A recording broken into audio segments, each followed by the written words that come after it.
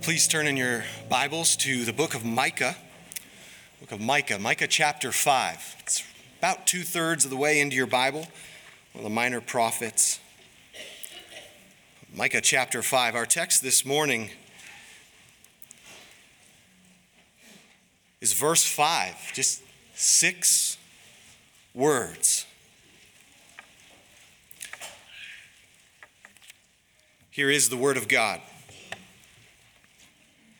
And he shall be their peace. Let's pray. Father, you know exactly what we need now. We pray then that through your word you would help us to fall on our knees, to worship this Prince of Peace, and to walk in manner worthy as people, proclaiming this peace and spreading it. We pray this in Jesus' name. Amen. Well, isn't it a little bit ironic that the one season out of the year that's supposed to be marked by peace isn't? I mean, during Christmas, peace seems about as real as Rudolph and his red nose. Sometimes peace can feel about as elusive as that little gingerbread man. We just spend our December running as fast as we can, but we can't catch it. And even when we do, it slips out of our hands. Christmas can be great, and just as a background to my life, I've loved Christmas for a long time. It's my mom's fault, but we love it together. I love the decorations, the traditions, the meals. I love the songs, the smells, the sights, the sounds of Christmas. It's a pretty wonderful thing to sit on a dark living room with the lights from the tree lighting up the room while the snow gently falls outside, isn't it? I mean, Christmas can be a great thing. You have Christmas Eve, the services, the presents, the trees, the whole 9 yards. And then there's Christmas morning, which is wonderful. Now, Christmas can be great, but at this point in my life, it feels closer to something like this. It's like Christmas and December have become synonymous with busy. Actually, it's probably busier than my usual busy, right? I mean, with Christmas and December, it's wonderful, but there's usually more stress, there's more anxiety, there's more worry. I have all these added responsibilities, all the year-end requirements for your job, or maybe all of the parties and events that got put on your calendar without you knowing, and took up your weekends that you thought you had in November, but now you're like, oh, it's going to get to January. I didn't even have a season. But I find that in the midst of this, I tend to get grouchier, moodier, increasingly disappointed and frustrated. And so here it is, this Christmas season, and I find myself in more conflict than any other month in the whole year. I like to think of myself sometimes in these 4 different categories. Sometimes I'm a silent snowman. I just get ice cold. Other times I'm this verbal volcano, just frustrated and spews out of me. Sometimes I'm a pouting puppy. I just go sit in the corner, self-pity, woe is me, and I'm all mopey. And then there's other times where I can be a manipulative monster. I will do anything to get my way, to get my happiness. And maybe you're like me, but at some point in the midst of the Christmas season, in the midst of December, my plastic peace, my fake peace that I've been trying to hold on for so long, dissipates. I burst out, whether to God or to somebody else, can I just get a moment of peace? I wonder if you've ever said that. Not to mention, amidst all my stress and conflict, are the family members who fail to remember who I am and what I'm going through, and the well-intentioned Christians that often forget my struggle. Or did I mention that I'm usually busier than I am at any other point in the year? See, this is my burden, church, and this is where we're going to go today. Is I have a great concern, and that concern is that our busy pace is ruining our peace, and it ruins our witness. I'm concerned that our busy pace during Christmas, during December, is ruining the peace we could enjoy, and in doing so, it's ruining the witness that we have before the lost. My Bobcats lost yesterday. It was an agony of defeat. We got our last field goal blocked. We could have tied it up. It was very frustrating, disappointing to me, and it was a good thing I was preaching on peace because I had an opportunity to apply the message. But I have found that during this season, we have home field advantage. Christmas and December is literally set up. Sights, sounds, smells, decorations. It's literally set up advantage Christians, advantage church. My Bobcats had the longest winning home streak out of any football team in the nation. Now they don't, but they did. It was 26 times in a row they won at home. And that's because everything was moving toward their favor. The crowd, the noises, the smells, the comforts, it was all for them. Church, Christmas is our home field advantage. It's moving in our favor. And instead of being a season where we slow down to savor Christ, what is it? We speed up. We fill our calendars. We say yes to more things than we could possibly do. And so December comes us trying to be people that we cannot be, go to all these places that we could never actually go, and do all these things that we could ever actually accomplish in such a short amount of time. And so our unhealthy pace leads to a life unworthy of the gospel, to use Jeremy's language from last week.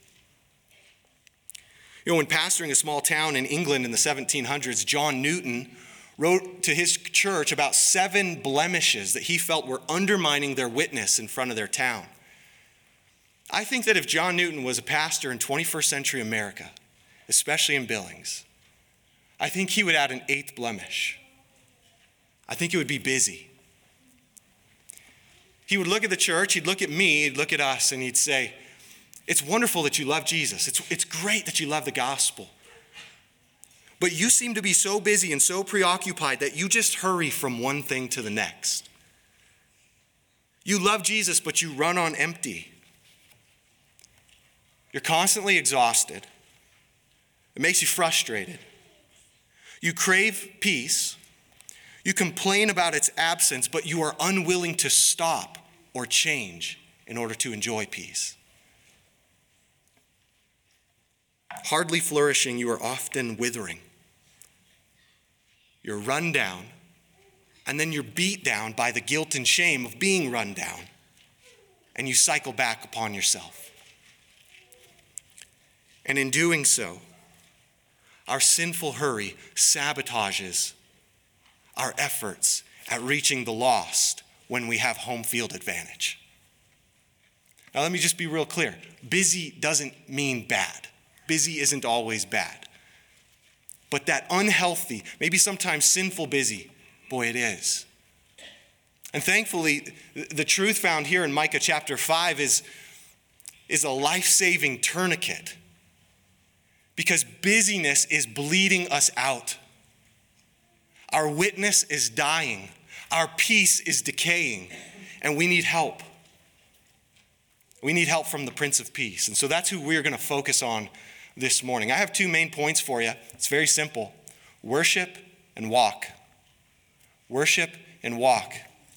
We're going to talk about worshiping the Prince of Peace and walking as people of peace. Let's get started. Point number 1, worship the Prince of Peace. As you turn to the book of Micah, you are turning to a prophet who ministered about the 600 BC. There was chaos and turmoil in the north, in Israel, and in Judah in the south. And the people were not following God faithfully. So God was going to bring about the discipline of enemy armies. And yet, in the midst of it, he speaks hope. God speaks hope. He uses Micah's mouth to declare that hope will arrive, peace will come through a prince, through his man, his Messiah. And in verses 2 through 5, you get 7 marks of this coming prince, this coming Messiah. Verse 5 says, and he shall be their peace. But when we ask who is he, we have to look back at those previous verses. Well, here, I'll give you who he is. First, he is going to be marked by, number 1, obscurity. Verse 2 says, but you, O Bethlehem Ephrathah, who are too little to be among the clans of Judah, from you shall come forth for me one who is to be a ruler in Israel. He says this king is going to come from obscurity. You know, Bethlehem, we know it now, but back in that day, Bethlehem would have never gotten picked first on the playground. It reminds me of where I'm from. I wrote a song in college called A Town You've Never Heard Of. Because every time I would talk to my teammates who were from Dallas or LA, they'd say, hey, where are you from? I said, I'm from Harlem. They go, that doesn't look right. So I say, I'm from a town that you've never heard of. Well, Bethlehem was a town you've never heard of. It was humble, insignificant, and obscure. Salvation was going to come from humility and obscurity. This was a town with no great renown, but the Lord had a promise to keep. Second, out of obscurity would come a king. This was the next mark, a king. From you shall come forth for me one who is to be a ruler. You could use the word prince or king. He's going to have a position of authority. He'll possess power. And he'll have a people to reign over. Well, third, you get to who this king is going to be. He's going to be an ancient king. Obscurity, he's going to be a king. He's going to be, third, an ancient king.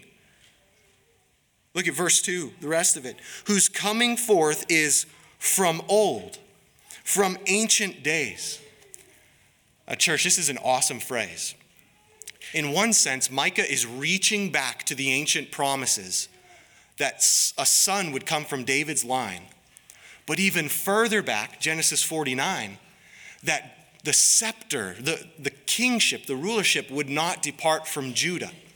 So there's going to be a Lion of Judah and a son of David. And Micah says the king that's coming, he's going to come from old, those ancient promises. But check this out. Anytime this word is used in the Bible in reference to God, it always refers to his eternality. So there's something pretty wonderful here. He says there's going to be a promise from antiquity that will be fulfilled. And it'll be fulfilled by a person from eternity. So when we say this king's ancient, we really mean it. He will fulfill the promise. But fourth, he'll be a shepherd. He'll come from obscurity. He'll be an ancient king, but he will be a shepherd. Verses 3 and 4. And therefore he, God, shall give them up until the time when she who is in labor has given birth. And then the rest of his brothers shall return to the people of Israel. He shall stand and shepherd his flock in the strength of the Lord. The Messiah's leadership will be pastoral in nature. He'll come and he'll protect and guide. He'll provide for this precious people. He will lovingly care for them and do them good. And he'll do it in the strength of Yahweh. Then they see a fifth mark of this coming king. He will shepherd in the majesty of the name of the Lord his God. Verse 4. He will bear Yahweh's name. That means he'll express Yahweh's character. It'll be splendorous. His life will show forth Yahweh's beauty. Sixth, this guy will be famous. He will be famous. And they shall dwell secure, the text says. For now he shall be great to the ends of the earth. And this guy is going to get global renown. He will be trending all over the world. Though he comes from obscurity and from of old, he will have wondrous praise. And then finally, church, you see in verse 5, the crescendo. Peace. The people of God, for them, he will be their peace. Do you see that, verse 5? And he shall be their peace. The late Tim Keller helps us when he defined peace for us. He said, shalom, which is the word for peace, you've probably heard that word. He says it describes how God created all things to be in beautiful, harmonious, interdependent, knitted, webbed relationship to one another. I don't know if you could add more adjectives there.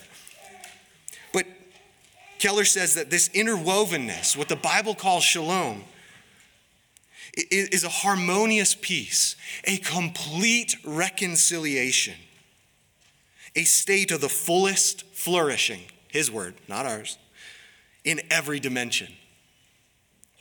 Physical, emotional, social, and spiritual. It will flourish because all relationships are right, perfect, and filled with joy. So here, let me put this together for you, okay? We looked at 7 different pieces of this puzzle. Who is he going to be? This is who he's going to be. God will send his king into the bleakness of chaos and death as a beacon for hope. And he will be the Lion of Judah from the line of David. He will be born in the obscurity of Bethlehem, yet be the eternal one in humanity fulfilling the ancient promise. He will bear Yahweh's name. He will shepherd God's people. He will bring strength and security. He will be renowned, famous throughout all the earth as he rescues God's people from the ends of the earth. And he will bring peace by waging war against evil. And his kingdom of peace will have no end. Shalom will come through this Savior.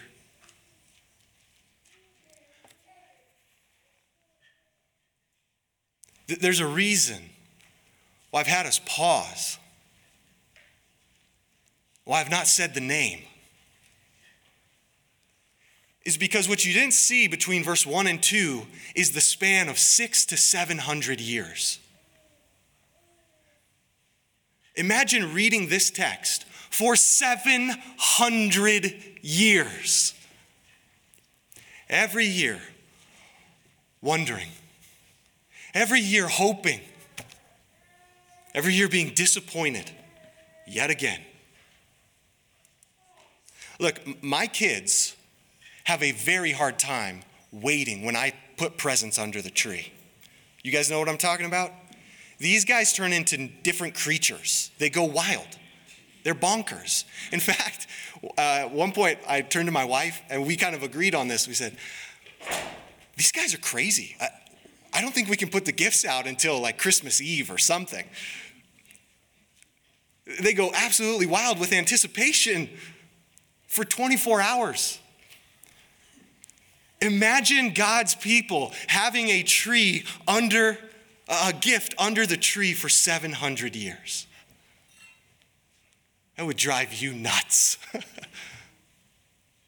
And then imagine the night in which heaven unwraps the gift. And he says, fear not, for behold, I bring you good news of great joy, born for you this day, where? In the city of David. He is Christ the Lord. He is a Savior. Where are you going to find him? In obscurity, in a manger. And suddenly, this immaculate sign in heaven, they behold these angels, and they're saying, glory to God in the highest. And what, church? Peace. Everything Micah 5 had been talking about, the gifts unwrapped, and it's time to enjoy it. We know the he of Micah 5:5 is none other than Jesus Christ. He is our Savior. He is our shalom. Was he hope? Yeah, the New Testament says so. 1 Timothy 1:1, Christ Jesus, our hope. Was he born in obscurity? Yes, Luke 2, in a manger, a trough. A king? Yes, Matthew too. They sought him out and they said, we've come to see him who was born King of the Jews. Was he ancient? Absolutely. Matthew 1:1, the book of the genealogy of Jesus Christ, the son of David, the son of Abraham. And what did Pastor Jeff read earlier? Better than being the son of David or from the Lion of Judah, though he fulfills it, John 1:1. In the beginning was the Word, and the Word was with God, and the Word was God. And that Word became flesh and dwelt among us. Was he a shepherd? Jesus was. John 10, I am the good shepherd. He said he came to gather his whole flock, not just of the Jews, of the Gentiles as well, so that there would be one flock with one shepherd. Would he provide security? Yes. None shall be snatched from my hand. Would he bear the name of Yahweh? Absolutely. Matthew 1:21 through 23. She will bear a son, and you shall call his name Jesus, Yeshua. Why? For he will save his people from their sins. His name means Yahweh is salvation. His name is Emmanuel, God with us. Will he be famous to the ends of the earth? Yeah, Acts 1:8. And you shall be my witnesses in Jerusalem and in Judea and Samaria to the ends of the earth. Okay, well, we marked 6 for 6, but will he bring peace? Micah 5:5 says, and he shall be their peace. Ephesians 2:14 says, and he himself is our peace. 7 for 7. No missed extra points. Jesus is perfect. Shalom has started in Christ, and it one day will be completed upon his return. But the way it started is not the way that we would tend to think it should. Peace started on a cross. This is an amazing truth. Colossians 1:19 through 20 say, for in him, Christ, all the fullness of God was pleased to dwell, and through him to reconcile to himself all things, whether on earth or in heaven. Listen to this. Making peace by the blood of his cross. Shalom comes through crucifixion. You know, last week when we were driving home from Thanksgiving, my 4-year-old daughter was in the back seat and she was trying to get my attention. And Dad, yes, dear. I know what Black Friday is. It's the day Jesus died for our sins.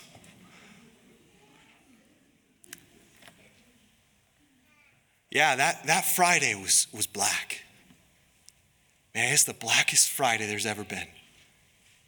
And it's the best Friday there's ever been. Because that is when peace, shalom, started to unfold the promises that were ancient and old, now in Christ being fulfilled.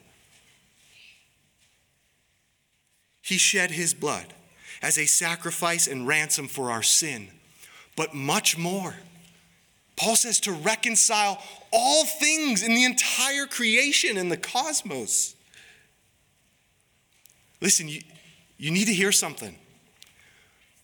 When we're talking about the peace that Christ brings, we're not talking about him coming to play patty cake.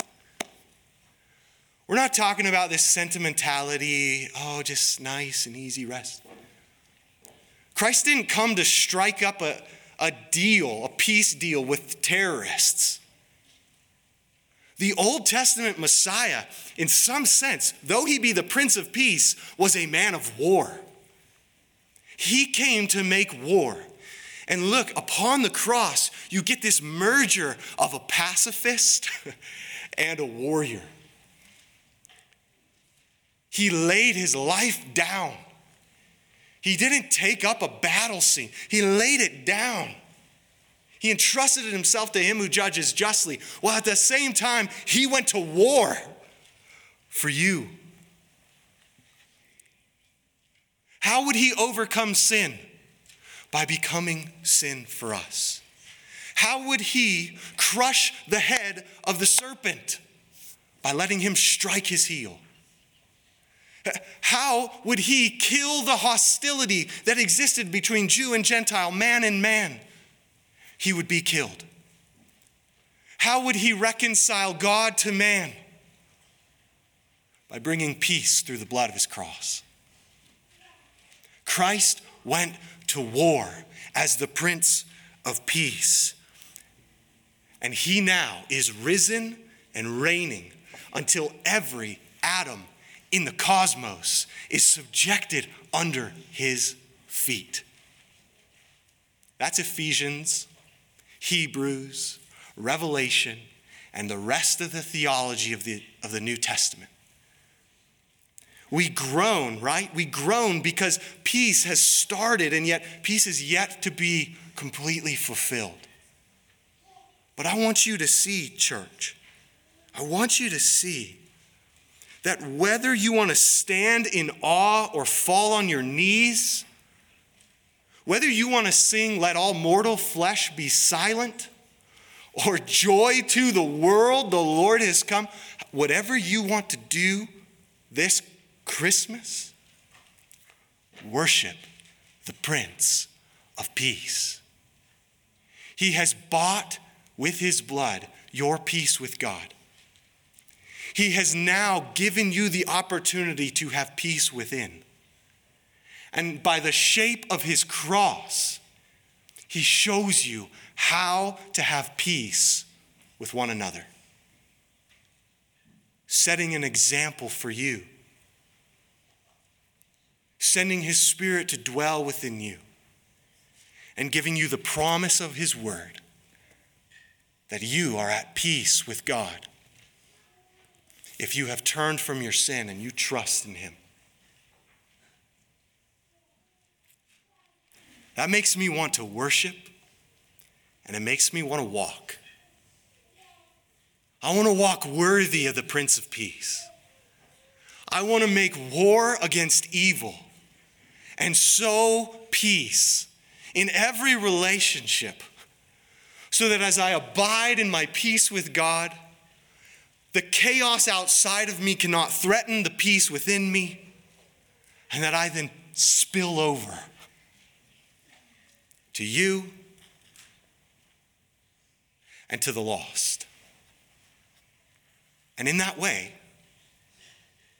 the season that is meant for peace can be redeemed as I worship the Prince of Peace and walk as people of peace. That's our second point. Will you walk as people of peace? The Bible teaches us that what we worship determines how we walk, how we live. And so if we worship the Prince of Peace, we have his DNA in the family of God, then we will walk as people of peace. Matthew 5:9.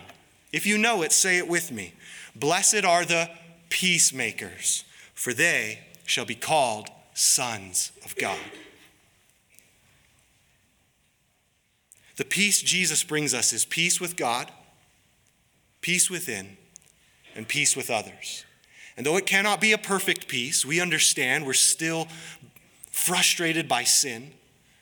Still the flesh wages war against the spirit. Still the world entices us, yes. But shalom has started. We can enjoy peace upward, inward, and outward. So we should not waste the opportunity that the next 22 days give us. We should strive for shalom. So I want to encourage you in those three areas. Number one, you can enjoy peace with God. This will change your entire December if you spend time reflecting on Romans 5:1. Therefore, since we have been justified by faith, we have peace with God through our Lord Jesus Christ. In Christ, God relates to me just if I'd never sinned and just if I'd always obeyed. Because that's what the Prince of Peace did for me. And upon the cross, the great exchange happened, where he took my sin and my failings, and he gave me his righteousness, his perfection. And now I walk in peace. I stand in grace with God, never having to go, God, are we good? God, did I do enough for you this year? Did I read enough chapters? Did I pray long enough? Did I make peace enough with this person? Did I do enough for you? No, you never could. And so rest in the peace that Christ has secured for you. Look, we know the Bible teaches that by nature, all of us are at war with God. We are enemies. And yet, how did Christ bring peace? He died for his enemies, and now he makes them family. And so I want to ask some of you especially, because some of you are here and you've heard a message from the culture, from the world, saying you have peace with God. You're okay.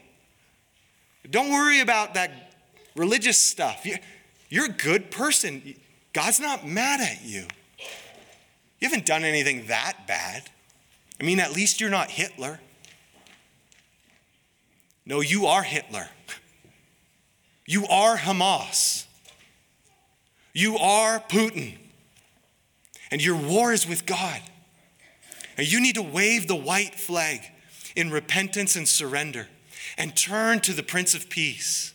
He promises that he will bring you peace with God as you trust in him by faith. You cannot do enough to gain peace this year. But my prayer is that right now where you are seated, you would enjoy peace with God by turning from your sin and believing on the Lord Jesus. You'd experience the true peace we're talking about. Because this is the banner of the Bible. No Jesus, no peace. That's our message. Without Jesus, you have no lasting peace. It's fleeting right now. But you can enjoy life eternal in him if you'd believe upon his name. That's why he came, was to bring you peace. And believer, if you know that message, let's spend the next month reveling, delighting in that message. That's how we experience then peace within. Peace with God, peace within. I want to encourage you this Christmas to think about this verse. It is the most helpful to me. Isaiah 26:3, God, you keep him in perfect peace, whose mind is stayed on you, because he trusts in you. This is not a command. It's a gift. But you unwrap it by faith. I pray you will. Unwrap it every day. Unwrap it multiple times a day. Pray. God, I'm in chaos. God, I'm in turmoil. God, I'm hurting. God, this is frustrating. God, I'm angry. I'm mad. God, I don't want this to happen. God, please. Entrust yourself to him. Keep your mind on him. Fix your eyes on the Prince of Peace, and he will keep you in peace. I don't say this lightly, because I know that Christmas can evoke some of the most difficult, heart-wrenching, painful memories, painful realities. The sting of loss and loneliness. Christmas seems to magnify it, doesn't it? He's not here. She's not here. God, don't you know the agony of my soul? My body hurts. My family hates me. And it seems like this pain is never going to go away. Friend, Jesus holds out his peace to you, but you don't have to fake it. He welcomes you to trust him in your pain, in your sorrow, in your agony, because his heart is love for you. Let other people sing it's the most wonderful time of the year. The only way in the midst of your pain it can be said to be the most wonderful time of the year is if Jesus is with you. And he promises to be with you. Spend this season with that peace of mind. And enjoy peace within. Finally, enjoy peace with others. The peace with God brings peace within, and it spills over into, as far as it depends on us, we can live at peace with others. The pattern for peace is the shape of a cross. Let me remind you of Colossians 3. Put on then as God's chosen ones, holy and beloved, compassionate hearts, kindness, humility, meekness, and patience, bearing with one another. That's like putting up with one another. If one has a complaint against another, forgive each other, as the Lord has forgiven you. That may be the greatest gift you give anybody this year, is the gift of forgiveness. Why would you keep that back when Jesus has lavished your life with forgiveness? Why withhold it?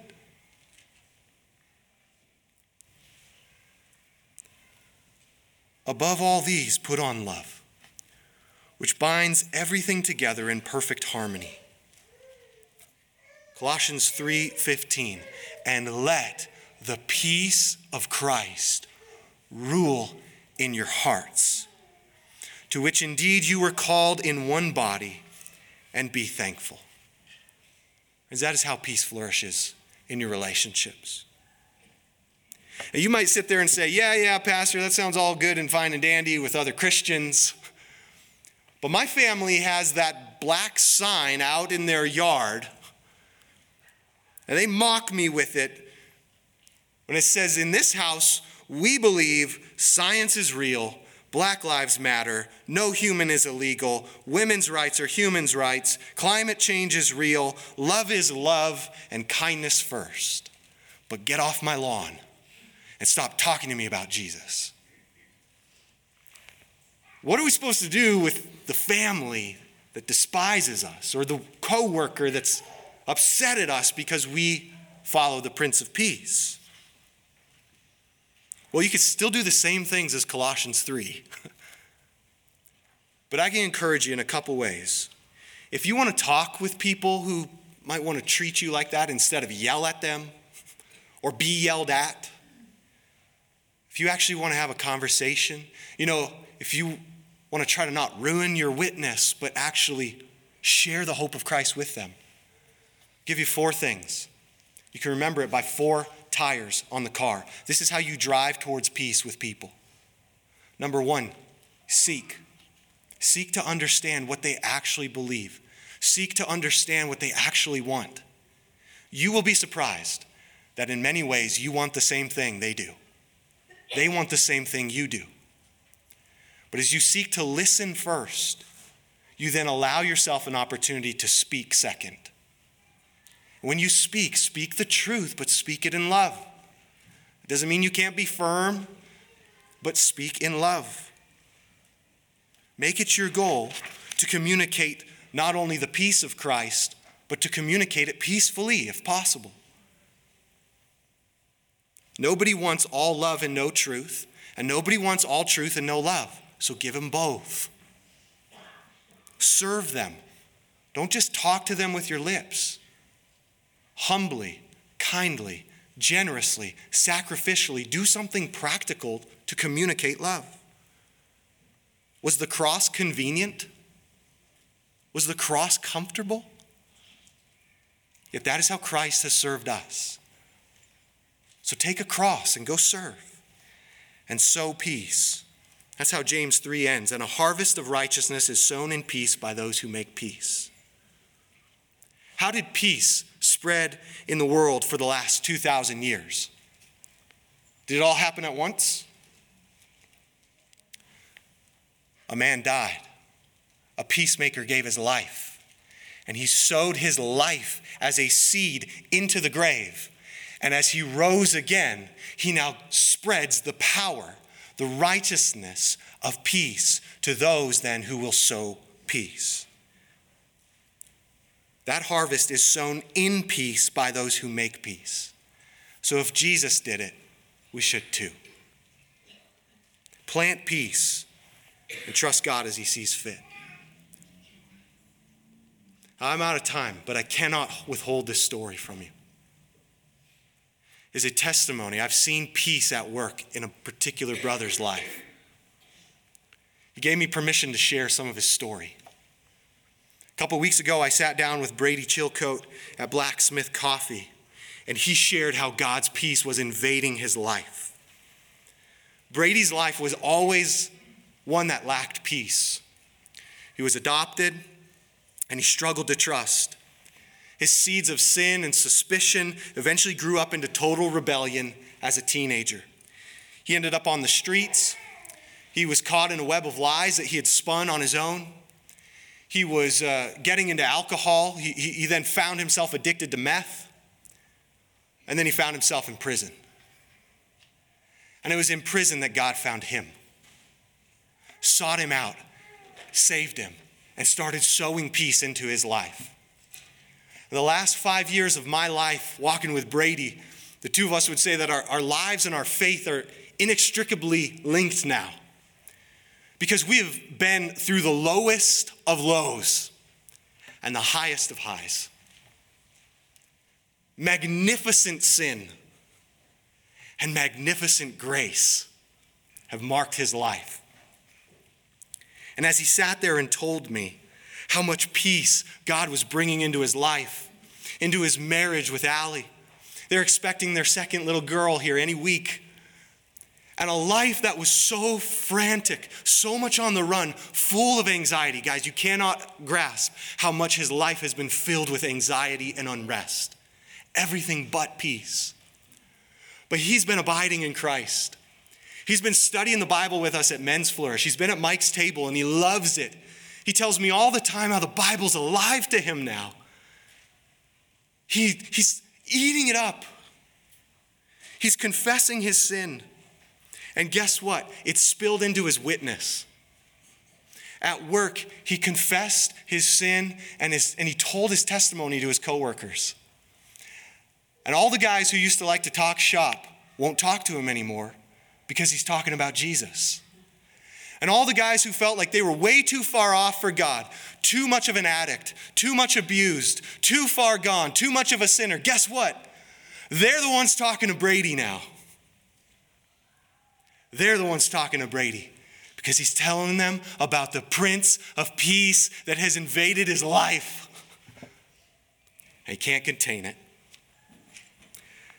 A life void of peace by grace has been flooded with peace. Brady's had peace with God, fights for peace within, and is now spilling over in peace with others. And so I close asking you this. If God can do that in Brady's life, can he do it in yours? Can he enter into your abuse, enter into your long-standing patterns of sin? Can he enter into your addiction? Can he enter into your marriage and your conflict and the things in your life that just feel so broken they cannot be repaired? Can he do it? Can the Prince of Peace do it? He can. And that is no promise that he will. This is not prosperity and everything we want right here and now. But the Prince of Peace has started Shalom. And this season, this is Christmas, is our opportunity to enjoy it and to preach it. Because he, Jesus, is our peace. Let's pray.